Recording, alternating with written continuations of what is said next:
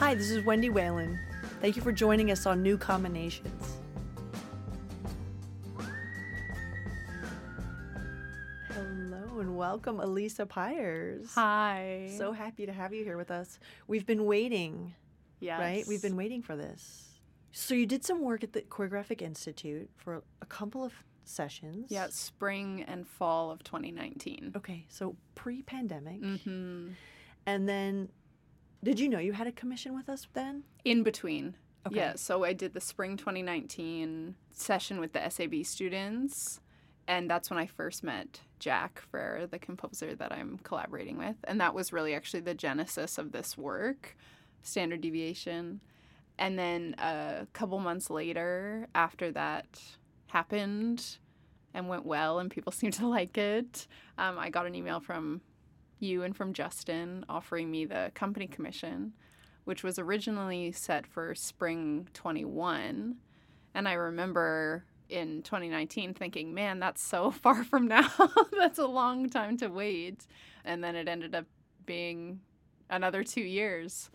I think you had another commission. You were like, oh, I'm actually booked or something. Or Well, something came up and you were like, oh, no, this doesn't work for me now. When we were trying to reschedule, there was the pandemic happened, and then there was this whole process of everyone trying to juggle and push back and re-entering, yeah. balancing, So catching there was some challenges trying to. It kind of went from 0 to 100 because everything was canceled. Nothing was happening. My husband and I decided to have a baby. And then that baby was born and all these projects came back to back. So it's been a while. My daughter's 1.5 years now, and it's been pretty nonstop since she was born, which, there's never a perfect time, but as challenging as it's been, I'm grateful that I get to live both of my dreams simultaneously, and that's only because of the incredible support from my husband and my family and our extended family of friends and the organizations I'm working with supporting me and helping us move through this with baby in tow. Nice. Let's go back to the music because I know the Choreographic Institute doesn't always have commissioned music or combine a choreographer with a musician. Jack Frere, who's the composer of your piece, started from scratch with this piece of work. Yeah, so how did you guys get hooked up?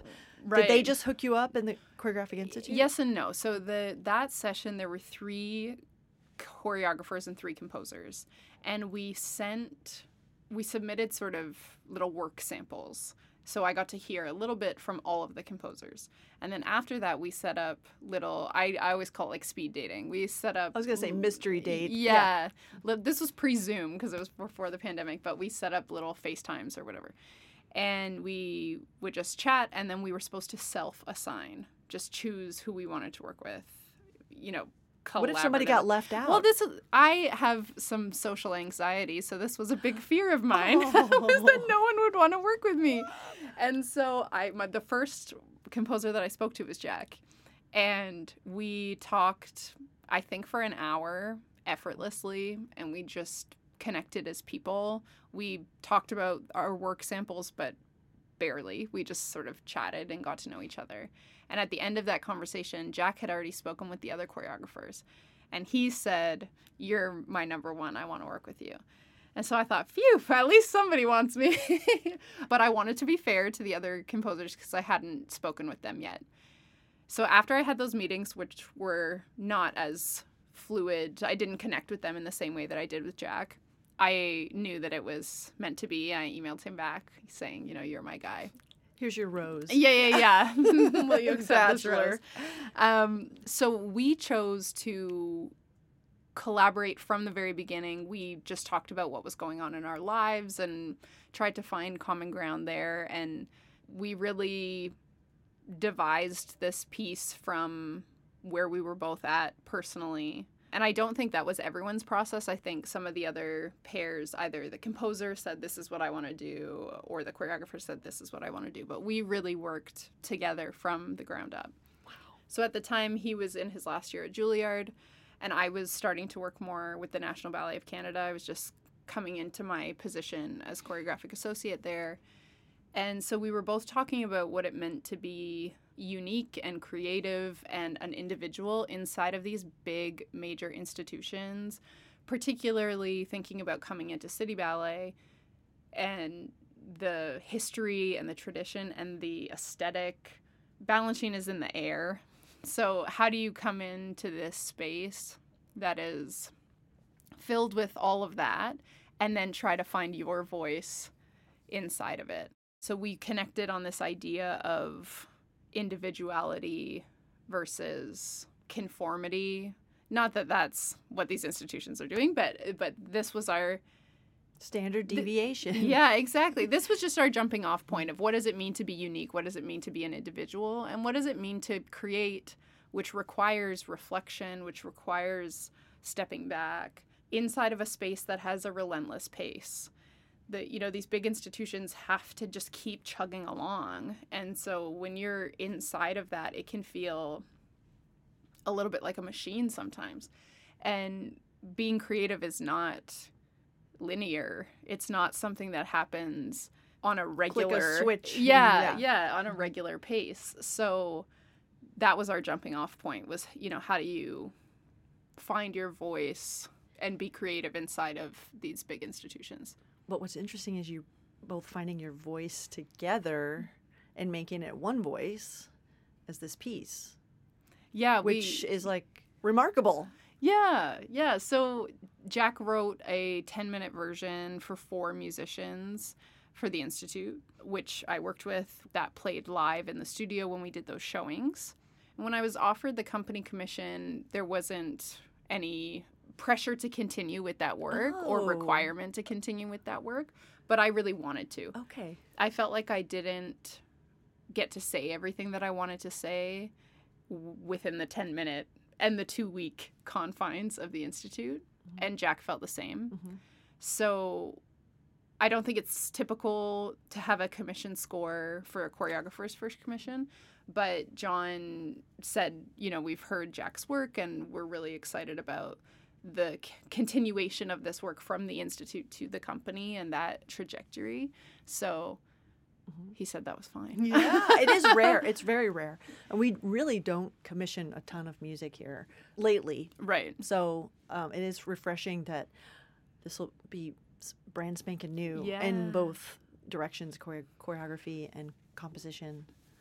Yeah. And so, the process of expanding the work for the company was not just about taking the 10 minutes and stretching it out, but was finding a new arc and new rooms to go into. Yeah, totally. So digging deeper into some of the aspects that we liked, and then also totally finding new parts. So did you have a lot to say in that decision? You like, I need a 5-minute this, or I need a... That was totally Jack and I together. You really broke it down. I think we've been...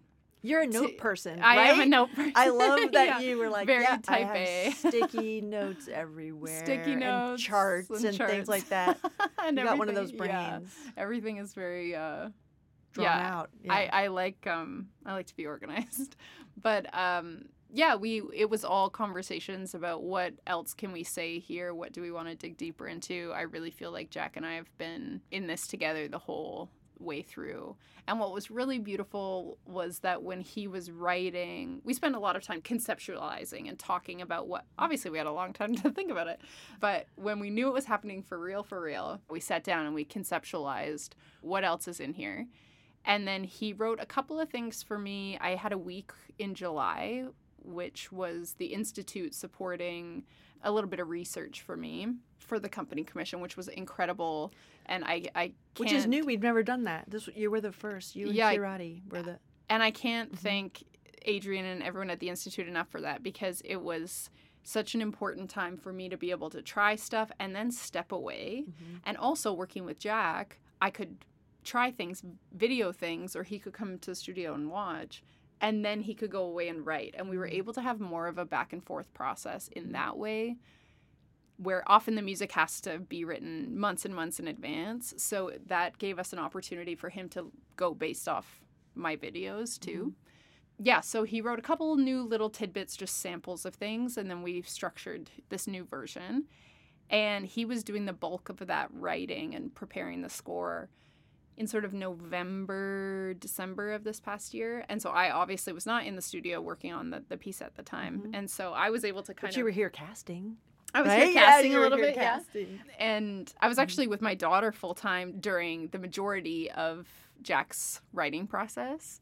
So I was available to kind of hold his hand long distance when he was having moments of doubt or uncertainty. And then he's been able to do the same for me now that, you know, that the score is done and his work is sort of over. And then I come into the studio and I'm having moments maybe where I'm feeling a little unsure or having some self-doubt. And then he's been able to provide that back for me. So it worked out really well just logistically that we were able to be there for each other as collaborators and as people.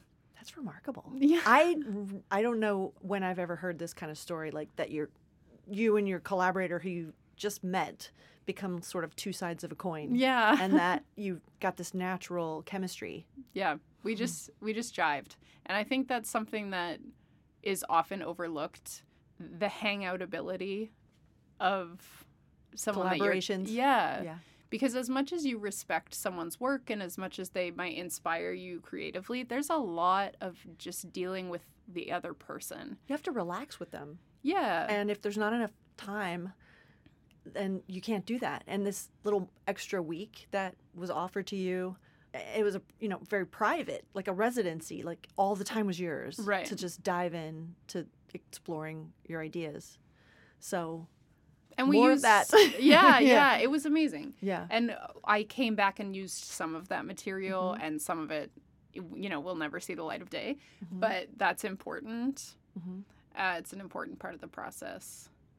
But I think I was saying to Glenn, my rehearsal director, the other day, that I feel like making steps is just a fraction, a minute part of what being a choreographer is. And managing people and managing scheduling and managing a bunch of other things is really the bulk of it. And so when I'm dealing with humans, I hate it when people say, oh, choreographers are painters and the dancers are their paints. And I always say, your paints didn't break up with their boyfriend last night. They're not inanimate objects. They're real people and they're dealing with real life stuff and injury and personal stuff and... they're maybe coming in with a lot, that I don't see. And so being sensitive, but also being clear and being a clear leader, I try to cultivate a really positive space. I think we laugh a lot. Yeah. But we're also working hard. I try to perch myself on the edge of hard work and enjoyment. That's what I've heard at your rehearsals. I've been checking in. How's it going? And people are like, oh, she's so fun, but she is very demanding. So Yeah. like you're getting both in there, and that's how you pull the best out of them. Is you're open and you're warm, but you also say, I need more, and give me, try that again. And yeah. Well, that makes me so happy to hear because you're achieving it. I think it's so important. Obviously, we make work for the audience to see, but I make work just as much for the dancers because it lives in their bodies and they're the ones doing it and it doesn't exist without them. So if it doesn't feel good and just... If it goes against their nature. Yeah, just you can physically see it. If it doesn't feel good, but also the steps carry...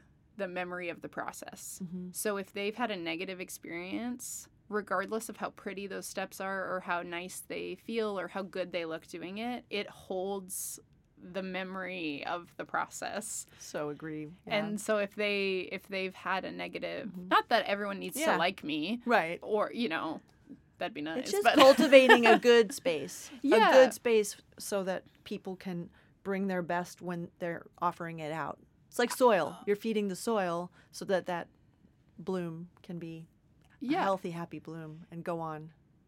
And live past when this process finishes because, I get to see, in this case, I'm here for the first 2 shows, but then I'm gone and back to Toronto, back to Canada, and hopefully the work lives on. And that's because of the dancers, and that's because of Glenn. And at that point, I hope that the residue of the process can linger, that positivity and that enjoyment, but also that searching for more and that pushing for a different way of moving, or a more expansive way, or whatever it is that we're looking for. I hope that the aftershock of that or the residue of that lives with the work. I'm curious because I know you a little bit. We are very good emails and texters and on the phone, and I'm like so comfortable with you. But I don't really know a ton of your history as a dancer, as a creator. And you seem very, very comfortable with ballet dancers, but your movement seems very contemporary and very uniquely your own, but very much about the movement and the space that you take in the movement. Tell us a little bit about where does that come from? Where do I come from? What's a little bit of the why are you who you are? I mean, okay, so I'll give you in a nutshell. Yeah, the rundown. So I grew up on the west coast of Canada on Vancouver Island, and I was always dancing. My parents say, they put me in every sport, they put me in every activity, and all I did was dance. I asked to be put in the goal of the soccer team. When you're little and you don't actually have spots yet and you just rotate. I always wanted to play goalie because it meant I could just dance.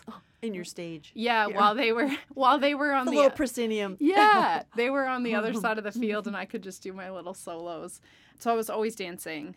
And it always felt like I was doing it. I love figure skating. I love gymnastics. But I wanted them to teach me a triple axel on the first day.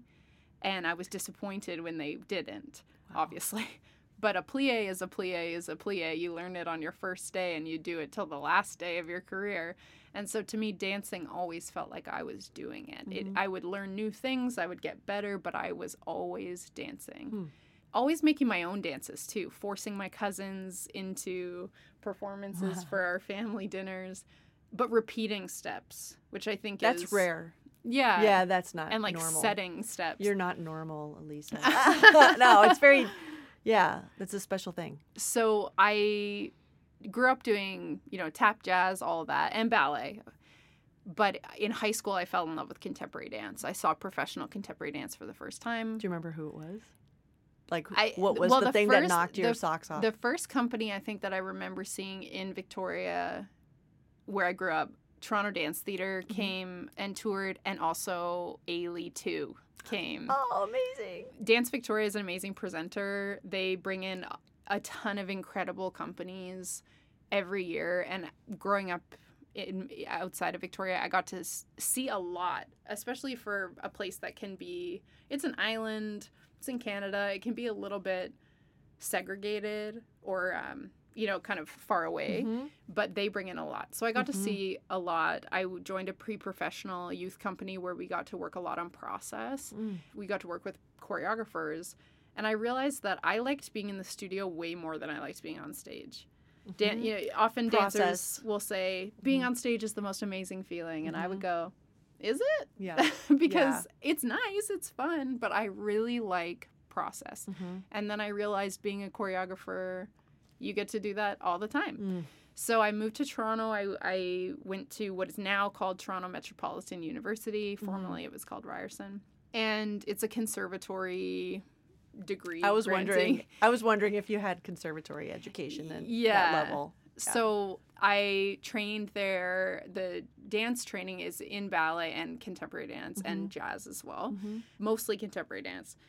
And I did a lot of Limon, sort of on my own. There's an amazing school in Toronto that does a lot of Limon, so I would do that on the weekends as well as do some Limon at school. And I think that that's really present still in the work that I do. Risa's a famous Limon dancer. Yes, So your Risa dramaturge for this piece. Risa Steinberg is working with me as a choreographic advisor is the term that she prefers. But which is a whole nother tangent of just how amazing working with Risa is and what she's brought. And again, thank you to the Institute for supporting that part of this process and having Risa with me, because it's hard to explain what she brings because it's so many facets. And it's also... It's really a deep knowledge of understanding choreography and dance and movement and structure and... Right. So I thought that she would give me feedback on the structure of the work and say, you know, this doesn't make sense, or why is that dancer exiting there, whatever. And she does do that. She does give me feedback on the structure of the work. But she's also giving me a ton of feedback on how to coach the dancers, or just suggestions on what she's seeing in me and how she thinks I could get that out of them. And she's a remarkable teacher at Juilliard. Yes. Yeah. And then she's also just been the most amazing ally. And, you know, going through a creative process, especially when it's my first commission for New York City Ballet, it's a really big deal. And she's helped me so much not get overwhelmed. Yeah. And she's reminded me at every turn of my voice. Every thought that she gives me, every question that she brings up is all to bring me closer to myself. It's the most remarkable thing. It's the most incredible gift that I've had in this process, because it's not about criticizing or judging the work. It's all about leading me to grow closer to me. Right. And you can get, especially when you come into a space that has such a defined aesthetic, and the dancers look so beautiful doing it, it's really easy to go, oh, well, that looks great, let's just do that. But Risa's always encouraging me to stick to myself and to be true to my voice. And so, yeah, that's just been the most amazing gift. I hope I can work with her forever, because it's something new that the Institute has been doing under Adrienne Danzig-Waring's leadership. Yeah, and I worked with a couple of different dramaturgs through my sessions at the Institute, but never with Risa. And then this past July, Adrienne said, Risa's available, but she's going to be, I think she was in Vienna at the time. Yeah. So we could either get you somebody else who's going to be in New York when you're in New York, or you can work with Risa over Zoom. And I had heard of Risa. We had never worked together, never met, but I'd heard of her. And I said, I'll do it. If she's on the moon, I'll go to the moon, you know? And so we had these conversations on Zoom, and I would send videos, and it was only a week. It was just 5 days, 6 days maybe in the studio. So it was a pretty minimal, pretty quick process. But it was so, even in that short process, Risa's impact was so monumental to me that I said to Adrienne, I cannot believe that I've ever done this without her, but also that I am going to do the commission without her, because even for that small process, it was so valuable. And so, to his credit, he figured out a way to make that happen. Amazing. And I mean, I can't say enough about the Institute, and sort of, to use Adrienne's words, the continuity of care from my first session, getting the commission, my second session, and then even through the pandemic, I did a film session, and then the extension session in July, and then the Institute continuing to support me with Risa here. So Adrienne and I talk a lot about especially in a time where we're looking for more diverse voices, what does it mean not just to commission more women or to commission more choreographers of color, but to actually invest in their voices? It's one thing to just throw somebody on a program and go, tick, look, we did it. And it's another thing to actually build the next generation of choreographers, because the choreographers that are most impactful now and through history didn't knock it out of the park every single time. Right.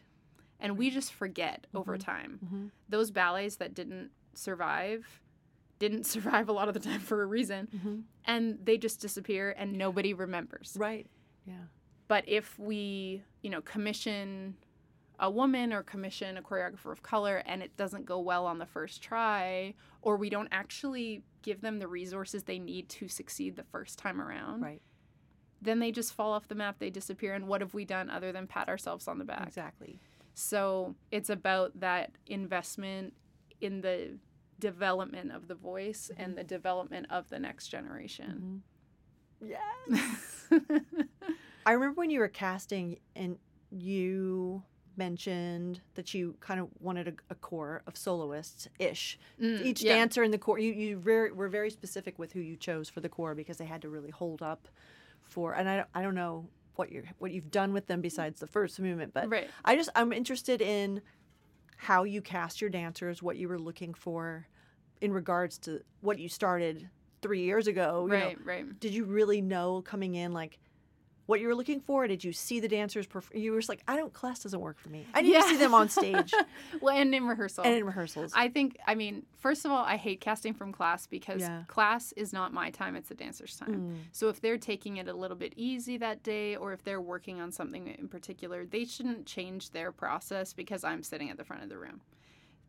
I also don't find that I learn a lot from watching someone do bar other than what their technique is like. Yeah.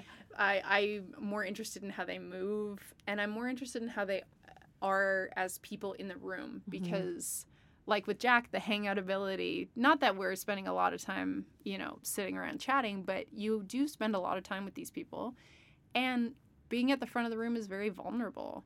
So I have to feel like they're on the ride with me. So I really look for dancers that are game to try. I often describe the choreographic process or any creative process as like an archaeological dig.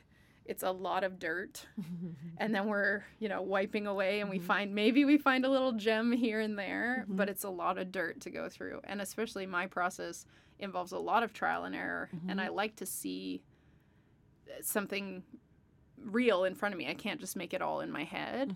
And so that requires dancers that are willing to try that and are willing to try that with, you know, a positive energy, and movers. I like people that can move. Risa and I were talking about this the other day. She said, you're not just interested in the destination, you're really interested in how they get there. And I love seeing the pathway. I love seeing the transition. I love the mechanics of, you know, the bodies working together. It's not just about the pictures. I like a pretty picture too, but I want to see the whole. I want to lift up the hood of the car and see what's happening. Because you see the real deal in there. I mean, a picture. People can make a beautiful line, but if you can't get into that line and out of that line or whatever it is, then what's really interesting about that? It's dead. Yeah. It's dead. And that's where the lifeblood is, in that the transition and the journey of the body from one space to another. Yeah, and that's what I love about dancing, too. When I'm moving, and I create a lot through my own body, when I'm moving, I am all about riding the roller coaster. And the analogy that I use all the time is that rehearsal is about building this roller coaster so that it's safe and it's going to happen relatively the same way every time. You know, 5, 6, 7, 8 loop-de-loop, and then we go up, and then whoa, down at the kind of roughly the same moment every time. But when you're performing or when you're running it, you get to just strap in and ride the ride. And you want to show the audience the feeling of being on the ride now, not the memory of being on the ride 3 weeks ago.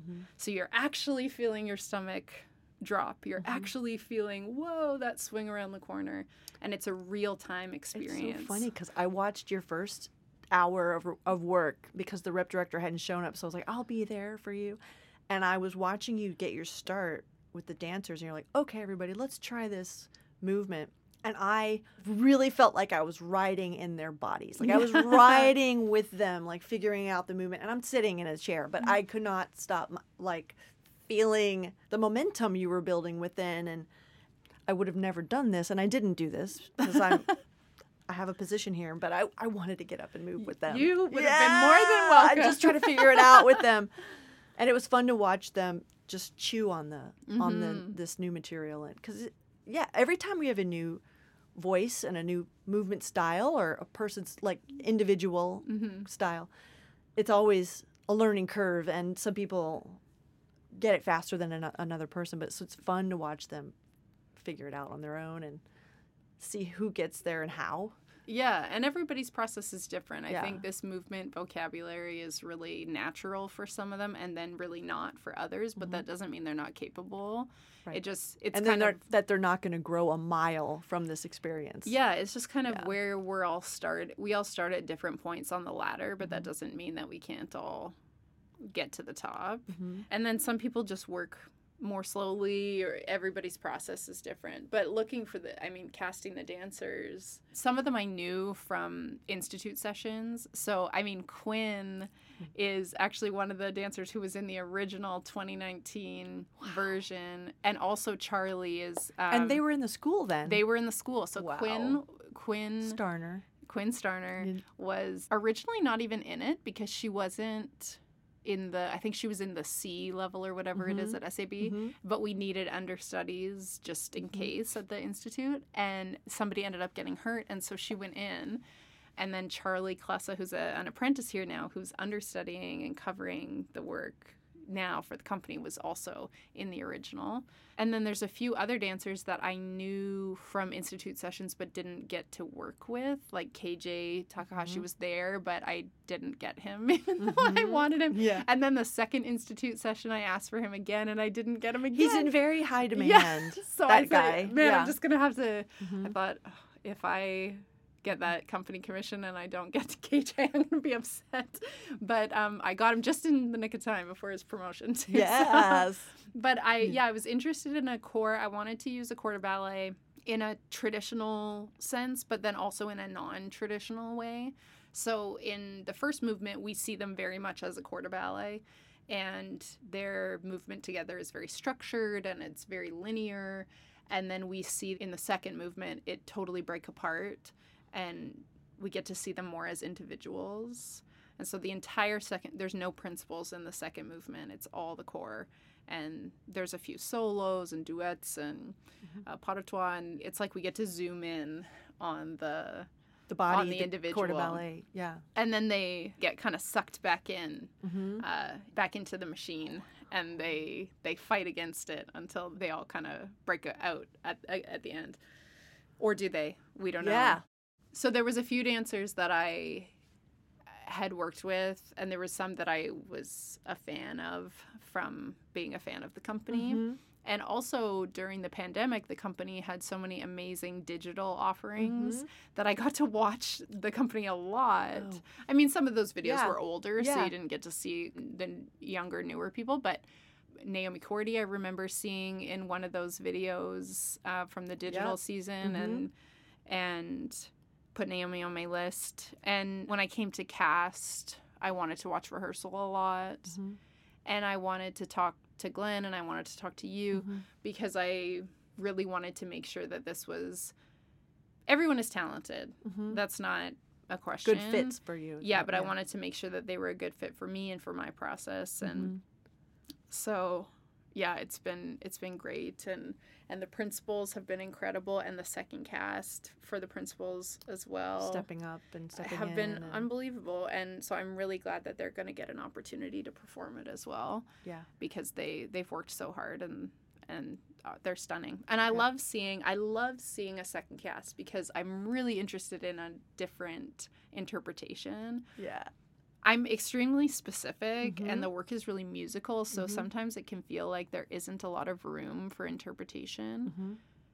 But I like to think that as the choreographer, I make the coloring book, and I can be specific about, I want it to be red in this part and blue in this part, or it could even be, I'd like it to be a really deep, rich red. But the way that that's colored in, the way that that's shaded, maybe going outside the lines here and there is really up to the dancers. And so seeing their interpretation and their personality come out through the movement is so exciting. That's my favorite thing, too, is to see multiple different people doing the same steps. Yeah, and absolutely. To the same music, same choreography, but have themselves be revealed within it. So that's something we really love to cultivate here. I don't know if every company is quite the same like that, but it's really something that's was built into our roots, and I think that's something that we're really investing in now and opening up that and keeping that a strong part of our I think especially when you have so much legacy repertoire, it has to evolve with the people that are doing it, and that's how the work stays alive and relevant. I mean, I has to have the space to grow and... Yeah, I can only hope that my work is being performed, decades after I pass. Yeah. But I hope it's being done, and I hope it's being done in a way that people feel they have space to put themselves into it, because that was always my intention in the beginning. Let this be the record. Yeah! Someone will dig this up in a time capsule. A time capsule. Since you had all this time from the very start of your piece to this commission that are you done with the piece? No. Okay, almost done though. Almost done. Almost done. And within that, these big life shifts, like your baby happened. Did that? I don't have a child, but I'm wondering what kind of shift she brought into your creativity. Yeah, wow. I mean, that'll be in the time capsule as well for her to hear when she's grown up. I think becoming a parent has changed everything about my life, both logistically and also just emotionally and spiritually. And on a purely logistical standpoint, I don't have time to stew in the way I used to. When I go home, I'm running after rehearsal to put her to bed and to be with her and spend time with her. When I wake up in the morning with her, it's much earlier than I would like, but I'm trying to take her to the park before I come here. And I'm trying to be present with her. It doesn't let me get in my own head as much. And I can be quite an anxious person. And I've been wondering why haven't been freaking out throughout this process. And I kept thinking, is it Risa? Why am I not freaking out? And I think it's a combination of things, but definitely as challenging as it is to do this work and work at this level and with this intensity, and then also go home and take care of a toddler.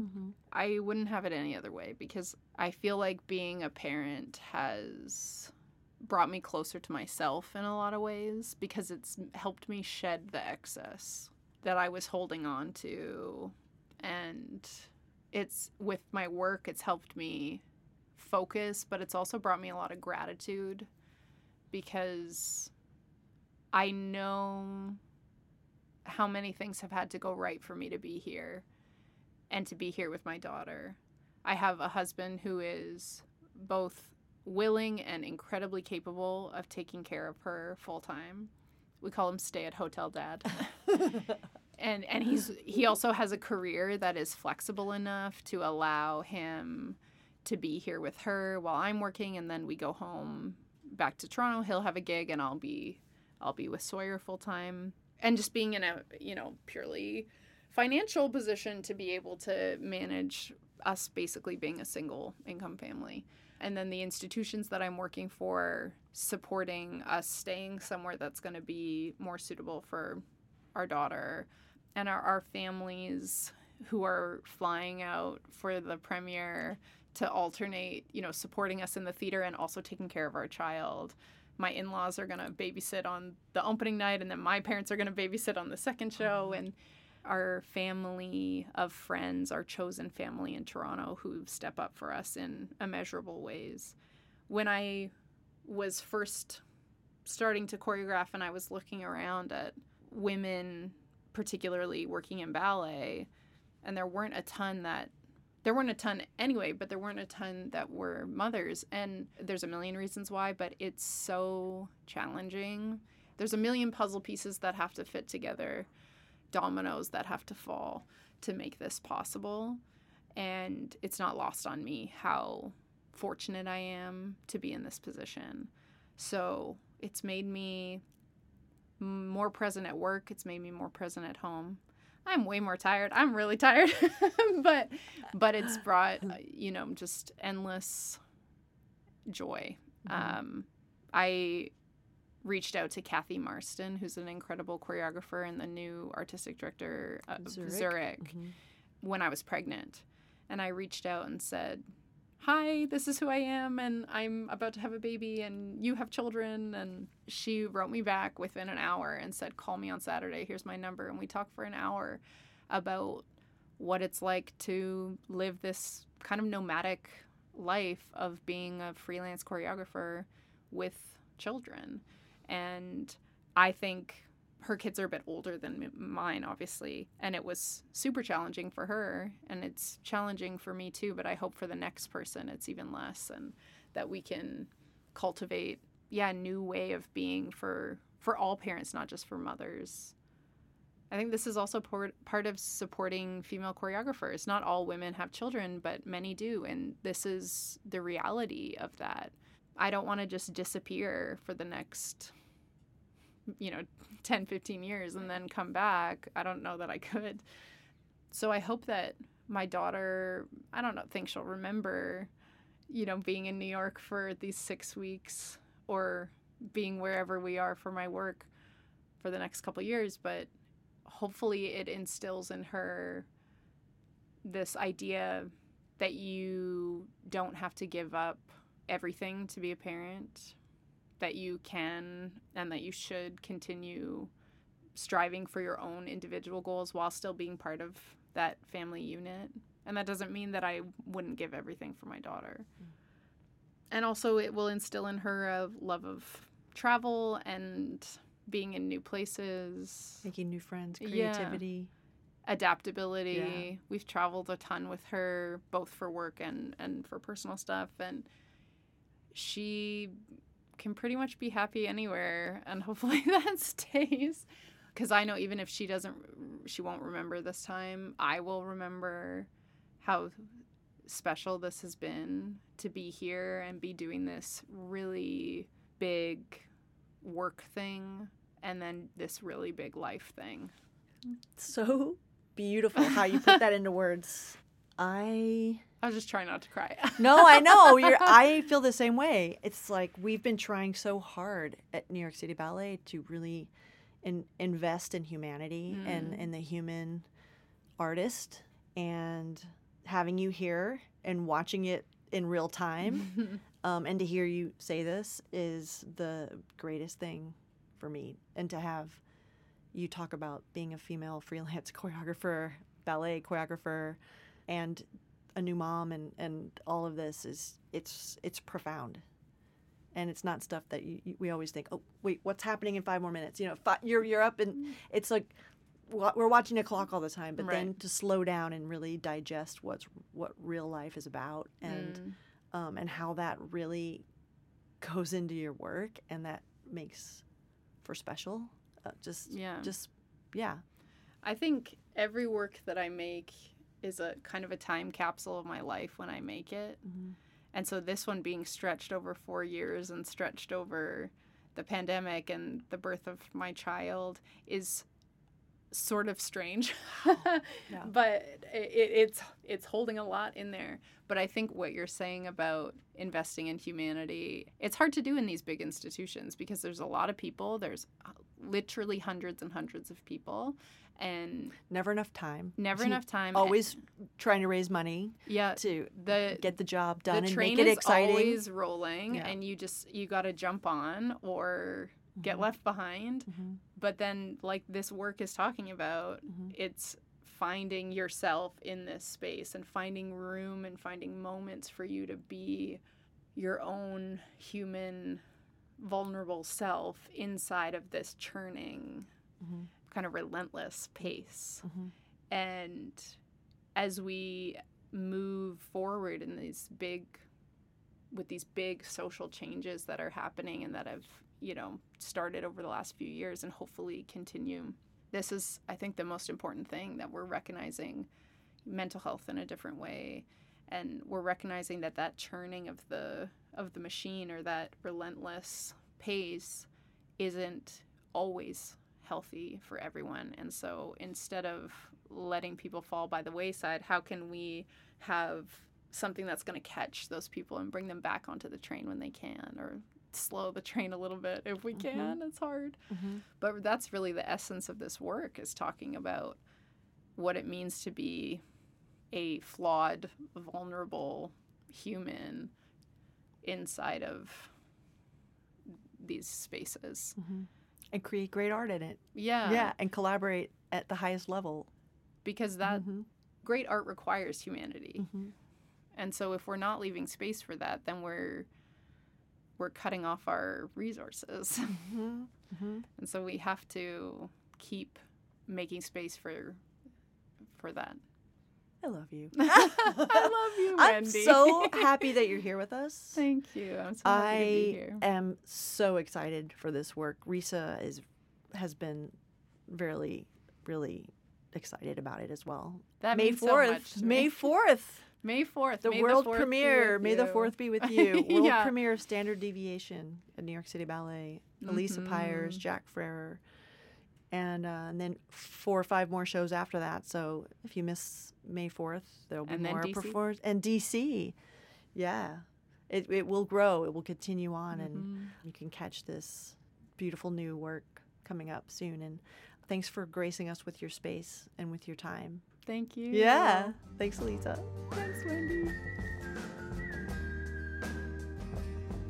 Thank you for listening to City Ballet. To stay up to date on episode releases, be sure to subscribe wherever you listen to your podcasts. We hope to see you soon in the theater, so head over to nycballet.com to have a look at what's on stage.